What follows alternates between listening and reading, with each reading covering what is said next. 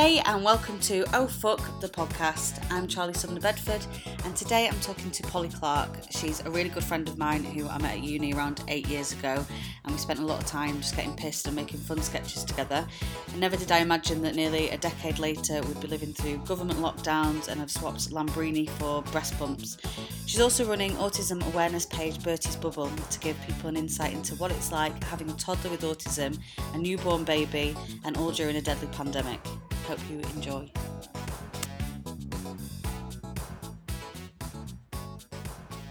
So if the boys come back and you've got to go, it's absolutely fine. We'll just pick up another time. I know how busy you must be. Thanks so much for talking to me today, dear friend. No problem, lovely. How have you been finding things? How's lockdown been for you? I mean, I think it's been just a crazy world for everyone, but obviously with my situation, and your situation, being pregnant in a pandemic is just life-changing, I think. Mm-hmm. But also being pregnant with a 2-year-old in a pandemic with ASD is even harder. Mm-hmm. But, you know, there's ups, there's downs. It was also a bit of a blessing in disguise because my partner was off, so Keds was off, and we could do the things that we'd always needed to do with Bertie, and it was just a time to kind of settle down and get stuck in, if you know what I mean. Yeah, exactly. I guess it's a lot of people have had time with loved ones that they wouldn't have had otherwise, which is kind of good. So you actually had your second little boy during lockdown. Yeah. How was that? How was that? The midwife appointments and the hospital visits? Was literally over the phone. I didn't really. Oh yeah. So no, I had to go to my midwife appointment. Sorry, but it was just strange. You'd have to sit in the car park. You'd have to wait to be called. But then once I was in, it seemed pretty normal. Once I was in there, you know, everyone was masked up and the whole system had changed. But like the midwife appointments themselves, you know, they just had to be gloves, aprons, masks, but everything seemed pretty similar to when I was having Bertie. So in that respect, it was okay. Yeah. Did you labour as well? I was really worried about that. I just thought, I just had this vision of me being on my own in this room with a midwife that I'd never met and not having my partner there and just being in all this pain and knowing what was to come was the scary part, but it wasn't like that at all. Yeah.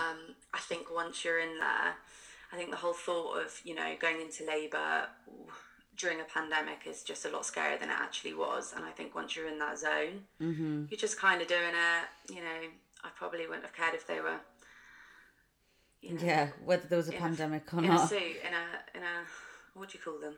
A hazmat suit. That's it, yeah. I wouldn't have even noticed, trust me. Did you have to go to any scans alone this time? Or had you had those before it all started? No, so this was quite a plain sane pregnancy. So I didn't really have to have any scans after. I luckily had all my scans. So I'd had my 20 week and that was the last that I'd had. But yeah, I didn't have to go to any of those alone, but I do feel for the, you know, especially people that are having their first baby. This was my second baby, so I knew a little bit more. But I do feel for the poor women that, you know, have to go in to a scan alone. It just it shouldn't have to be that way. But I guess, you know, safety first, and you've got to protect everyone. Yeah. I went to my first scan alone, and I was like, everyone looked so chill about the situation in the waiting room, and I was like, how are you not really upset that you're on your own? I know, it was probably a second baby. Yeah, and then there was some people that were like going into a different bit and they were allowed to have like their partners with them, and oh my god, I was furious. And then they were like, you know, it's because of certain reasons, like they need a translator or whatever, but I just felt like the world's like biggest victim. I felt so sorry for myself. Yeah, I felt sorry for you. I just think, you shouldn't have to, especially with your first, it's such a special moment that you want to share with your partner. Do you know what I mean? Like you want to have that as a memory. I do think it's so emotional. Yeah. So it must have been 10 times more emotional for you being on your own. Yeah. I think it's a bit of guilt as well. Like I felt so guilty for Leon that he was missing out on that. And as well, like I was so convinced that I'd made it up. I was like, I'm going to get in there and there's not going to be a baby there. And I'm going to have to come out and call him and be like, oh, you know, it was all in my head. It's just going to think you're a psychopath for us. That'll probably be the end. Yeah. The end of everything. Well, it's surprising how far in your pregnancy you go before they actually check that you're pregnant.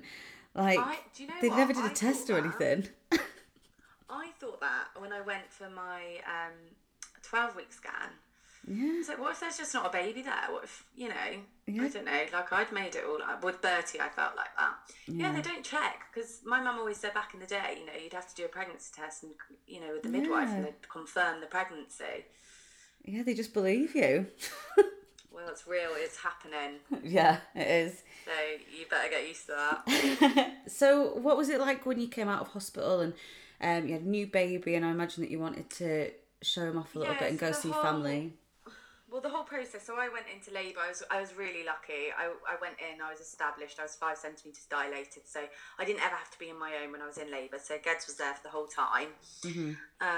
Then I was in labour for 16 hours. And then they pretty much said, look, you have to go up on the ward. And I said, oh please, can I not just do all the wheeze I need to do down here? You can check everything. And they said, okay. Because I ended up having an epidural, and usually you have to stay in just so they can check whatever. Mm-hmm. But they did all the things I had to do, and then they just said I could go home that evening. So when I came out, I didn't have to go up on a ward, so I didn't ever have to be on my own. So it was absolutely fine. Yeah. But it was crazy because you can't see anyone, and obviously the last bit of pregnancy I found really hard because I couldn't see my mum and dad. I couldn't share those last moments with them. I have friends. I remember with Bertie, I'd just constantly be meeting up for breakfast, lunch, just sharing those moments with people, and especially when you have that little baby there. Yeah. And people can't really come around. It's crazy, but I did also think I needed that time to just rest and just have that adjustment, from 1 to 2 children, and just take a moment to breathe and enjoy it a little bit, take it all in. Yeah. And how was it preparing for, your second child with a child at home with autism? Was that worrying, thinking how that was going to go down? Yeah, I thank God on my day 5, when you do get a bit of baby blues, I couldn't stop crying, because I remember thinking, God, Ronnie just is going to keep Bertie up. I just had this moment where I just thought, but it's not going to be able to handle all this, this stress of having a new baby. But it's actually been fine. He is slightly jealous, but I'm actually quite relieved that he's jealous, because I thought he'd be oblivious to the fact that there was a new baby there, if that makes sense. I thought his understanding was so limited that it was like bringing a little puppy home that he probably thought would just eventually go back. So I feel a bit guilty saying that I'm a bit relieved that he has that sense of emotion, but he has that understanding that there is a new baby here and mummy's cradling this baby all the time. But yeah, when I was before I'd given birth, I had a lot of worries about that, and I do think it's hard because you don't know how much Bertie understands. You don't know how much an ASD child is understanding about a new child coming into the world, especially because people used to always ask me, how does Bertie feel about having a little brother? And I'm like, God, he literally doesn't understand anything about it, but I think he does now he's here, which is reassuring. Yeah, that's great. And I think as well, like, jealousy is an emotion that we can all understand and relate to. So it's kind of like you can understand what he's going through, because we've all been jealous of things. Exactly. So it's something that you can almost bond with. I know how to deal with it, but I do keep thinking, God, is he never gonna love him? But he will. He'll get there. Yeah, I bet. And he's such a loving child as well, and like so happy and stuff. I think that they're gonna get on great. I just keep getting these sideways glances like across the room, and honestly, it's like the devil when I'm holding him. But he will. He'll be fine, and I think it is. I've spoken to so many other mums about it. I just think children, toddlers not on the spectrum is exactly the same thing. Yeah, I bet. But we have that mum guilt. I have that mum guilt when I'm holding Ronnie and thinking, God, Bertie's watching. And then I have that mum guilt when I'm with Bertie and I'm not cradling Ronnie. I just think, you can't do wrong for doing right, hun. Yeah, that sounds like being a mum. That's what it's going to be like. You've got all these amazing things to look forward to, honey. Yeah. I'm only just coming to terms with the fact that I'm going to have a baby, so all the other stuff's just going to have to happen, like, around me. I know. And I do remember with one, like I said to Geds the other day, I said, you know, when you've got two, you think, oh my God, how bliss was it just with one? Like, you could just nap when they napped. And then we said, but what the hell were we doing before? Like, before one, you just have all the free time in the world. Yeah. Well, Leon's sleeping a lot now. He doesn't get up until after lunch every day, and he's like, I'm getting my rest in. Yeah. But I am like, I'm so worried. I'm like, oh my God, you sleep for like 16 hours at a time. Like, what are you going to be like when I need to wake you up? But you know what I did? I did, and I'm the mum. Yeah. But I think you just snap into kind of mother and fatherhood. Yeah, yeah. That'd be great. So what was it like getting the diagnosis for Bertie? Was it quite a long process? Was it something that you pursued, or was it a doctor said to you? How did the diagnosis happen? Yeah, so Bertie, so he was about 19 months, but just I'd say a couple of months before that I started noticing some signs. He wouldn't respond to his name. He flapped quite a bit, but I just put that down to some kids do flap when they're excited, especially that young. What's that? Is that? So flapping, just with your, literally as it sounds, like with your arms, like flapping with excitement. You know, some kids will jump up and down, they'll flap their arms, but obviously as Bertie's gotten older, that just hasn't disappeared. But in the autism world, it's classed as stimming. And it's basically, he has poor proprioception, and the easiest way to it's a sensory processing disorder, but the easiest way to explain it is like he can't feel where his limbs start and his limbs end. So when he flaps, it just gives him that regulation that we all need. And it just basically, it just regulates his body and sends the signals from the brain to the body that it should do. But he has to do that to feel, to feel where he is. So to feel like spatial awareness, does that make sense? Yeah, so it's like a reassuring thing.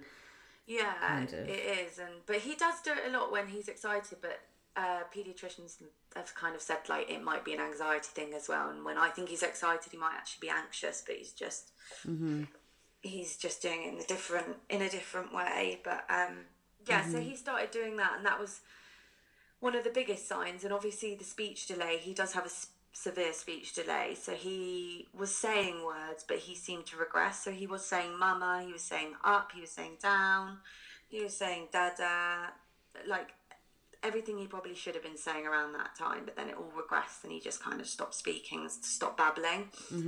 So I took him at 19 months, and she just didn't seem to think, the doctor, she was lovely, but she didn't seem to think there was an issue. She just said it's quite normal for boys to be delayed, which I think they do try and reassure you at first. So I did feel reassured, but then she said that she would refer me to a community paediatrician, which took a year. So this is what I'd love people to know, that if they do think that there's any sort, there's no harm taking your child to the GP and just, getting a referral just to make sure your child's okay.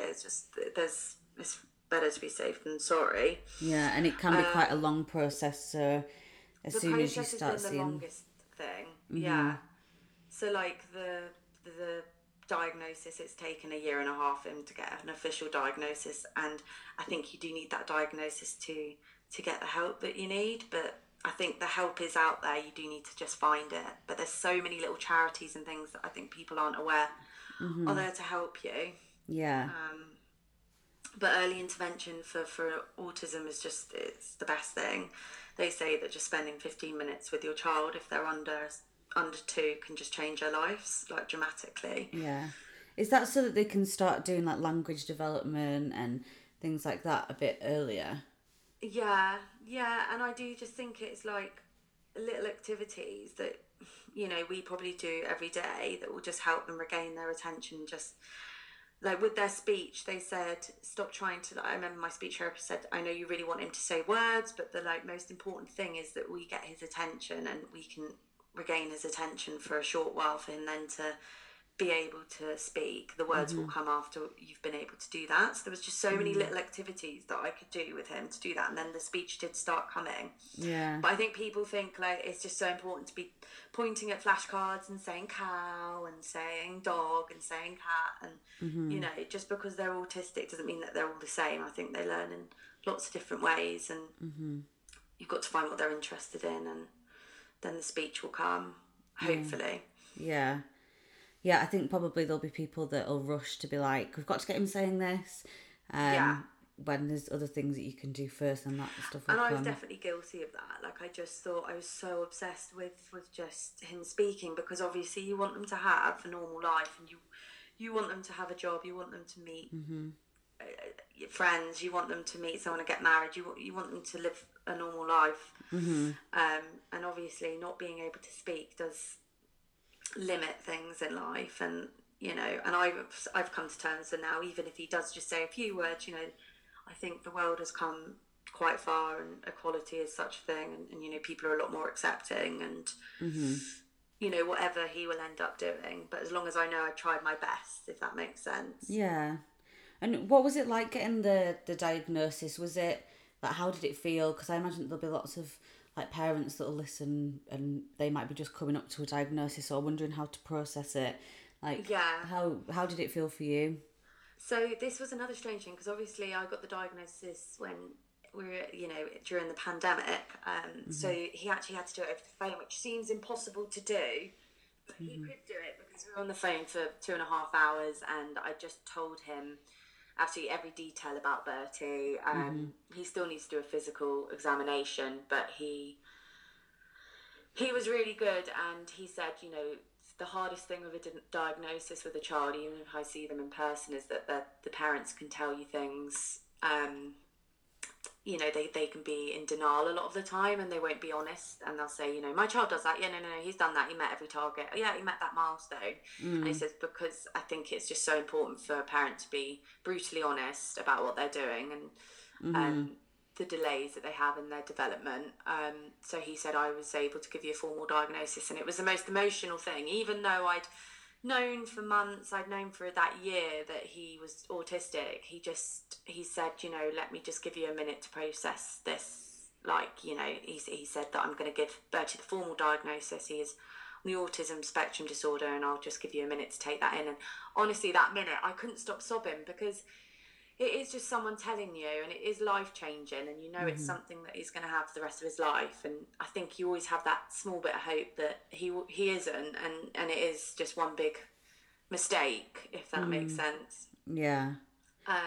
Did it feel like things were going to get a little bit harder or a little bit easier, or was it just completely unknown?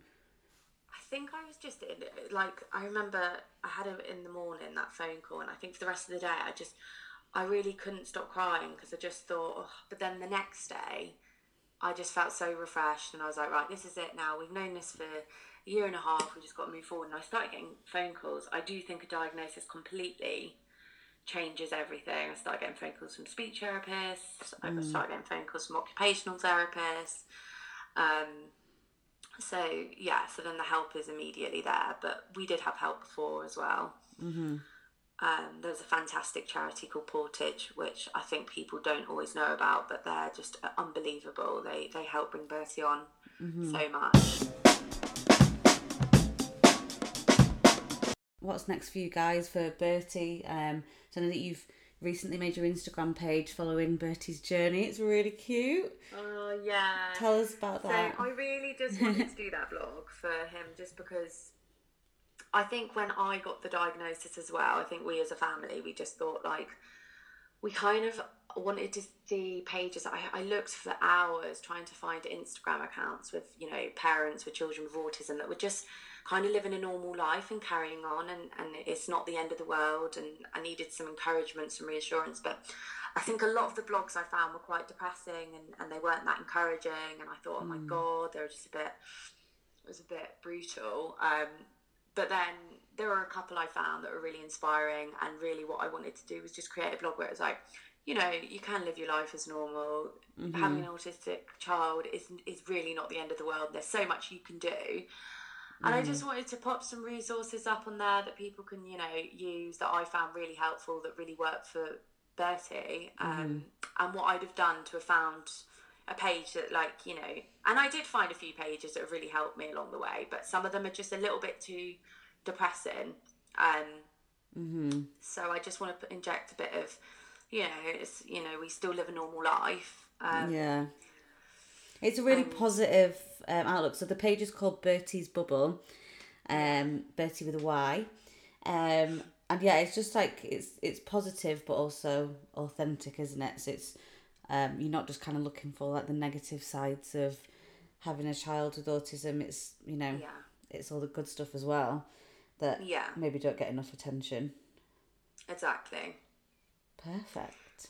I know. So how is everything going in lockdown? What's going to be next? You've got quite a little while off work now, haven't you? But are you concerned about Ged's going back, or are you quite... Yeah, so I think, oh God, the struggle will be real.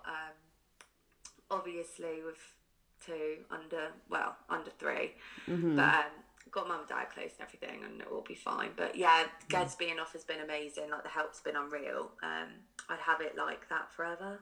But, you can't, and I do think we need to get back to normality eventually, because you just get stuck in this world. It's like one big holiday. I feel guilty saying that. God, we're in a pandemic. It's awful what's going on in the world, but selfishly, it's been really helpful for us. But yeah, I am looking forward to getting back and just getting stuck in and being a mum. Yeah.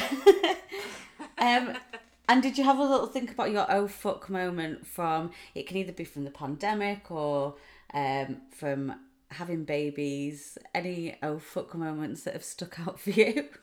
Yeah, I had a few with Bertie, to be fair. We were toilet training him. So he is toilet trained now, but he is. But he because he can't communicate when he needs to go, he just pulls his trousers down. So we've had a few oh fuck moments where people have just like not understood what the hell he's doing, because he looks older than he is as well. Yeah. But he'll just, and there has been times where he has still been learning about the toilet. But I remember once, and everyone had all their masks on, and he has no idea about social distancing either. Of course. But we were in the middle of Tesco, and he did take his trousers down just to do a massive poo in the middle of the shop. So yeah, that was pretty. Oh, and I guess that was as pretty well. Oh fuck, but it was hilarious. I guess as well, like, you're kind of wanting to encourage him to be doing these things because you're trying to toilet train, so you don't want to, tell him off and tell him that it's wrong. Yeah.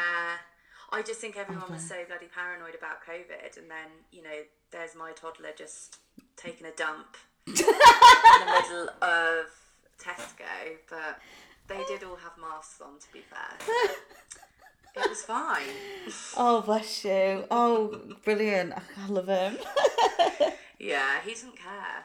Yeah, this is like at a time as well when people don't even want to make eye contact with you because it's just too much. Yeah. And everyone's so nervous. And I just think that everyone just has this thought of like, oh, COVID, it's just also like disgusting, and like just, everyone's like bodies being like, even 2 meters is too close. But Bertie was just, for him to just take a shit in the middle of Tesco's was obviously just a bit much for everyone to handle. Well, to be fair, like, my fuck moments at the moment are finding it very difficult to not go to the toilet everywhere. Haven't shat myself yet, but oh God, I know. I'm pissing all the time. I don't know what's going on. Aren't they? Yeah, I don't know what's going on. I'm just, but it's like I cough, I laugh, I sneeze, everything, and I just piss. Yeah. Oh, hon, I feel you need to do those pelvic floor exercises. I feel like I'm doing them. Maybe I'm thinking about doing them, and that's not actually doing them. Yeah, no, you probably are. It's just. But I'm worried if it's like pressure. that now. I'm like, if it's like that now, then what is it going to be like after I've had a baby? Oh my God, I do remember. So 2 days before I went into labour, I don't know if I told you this. 2 days before I went into labour with Ronnie, I was being sick. I think it was just being sick because it was just the start of labour. Sometimes you can get sick. And I was like, my waters are broken. I had to go to hospital. I had to check. Oh, yeah, I remember. Just pissed myself. Oh. But get me to A&E. get me to A&E, and they were just, they were like, your waters haven't broke, you know, and you're in these tiny little cubicles and there's women either side of you, and they must have thought, fucking hell. She just pissed herself, bless her, but... You've been quite unlucky though. I feel like you've been in hospital more than any other person I know. Like, you know, you've had a tough go of it with hospital visits, so I don't blame you. I'd probably be a bit wary if I was you as well. Yeah, but I'm here to tell the tale. You are. Yeah. Is there anything else that you wanted to add? Like any advice or anything that you want to say? I just think, just be careful. Obviously, being pregnant at a time like this is really lonely. Just try and surround yourself with keeping in touch with people. Just stay healthy, stay safe. But also just enjoy it as much as you can, because you're only pregnant once. Well, I mean, you know, it's quite a lot. You don't have to only be pregnant once, but you know what I mean. Just enjoy it as much as you can. Yeah. But also, it's not all hunky-dory. There are ups and downs, and you know, being pregnant isn't easy alone. But being pregnant in a pandemic is daunting. But it will be fine. Yeah. The baby has to come out eventually, and life is returning back to normal, scarily. But you know, it will be over soon. Yeah. Hopefully, we're getting to the end of it now. I'm trying not to read all the negative news. I need to turn off these fucking notifications that I get in the morning. You know, the ones that you get first thing that are like, the latest terrible news. Oh, it's so depressing. I can't deal with it. When I committed to only watching the updates of Boris. I was like, I'm not getting depressed by... It's scary. Mm-hmm. It has been such a scary time. It has. Well, thanks, love. You're welcome, honey. It's been lovely speaking to you.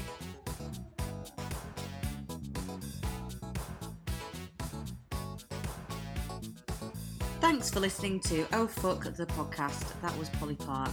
Follow Bertie's Bubble on Instagram to see a bit more about their experience with autism during the pandemic and beyond. And you can also find Polly's recommendations for reading and whatnot in the description. If you'd like to get in touch with your Oh Fuck moments, please email ohfuckpodcast@gmail.com and we'll read them out anonymously on a future episode. Thanks for listening, and please share and review if you're enjoying the series. Oh fuck.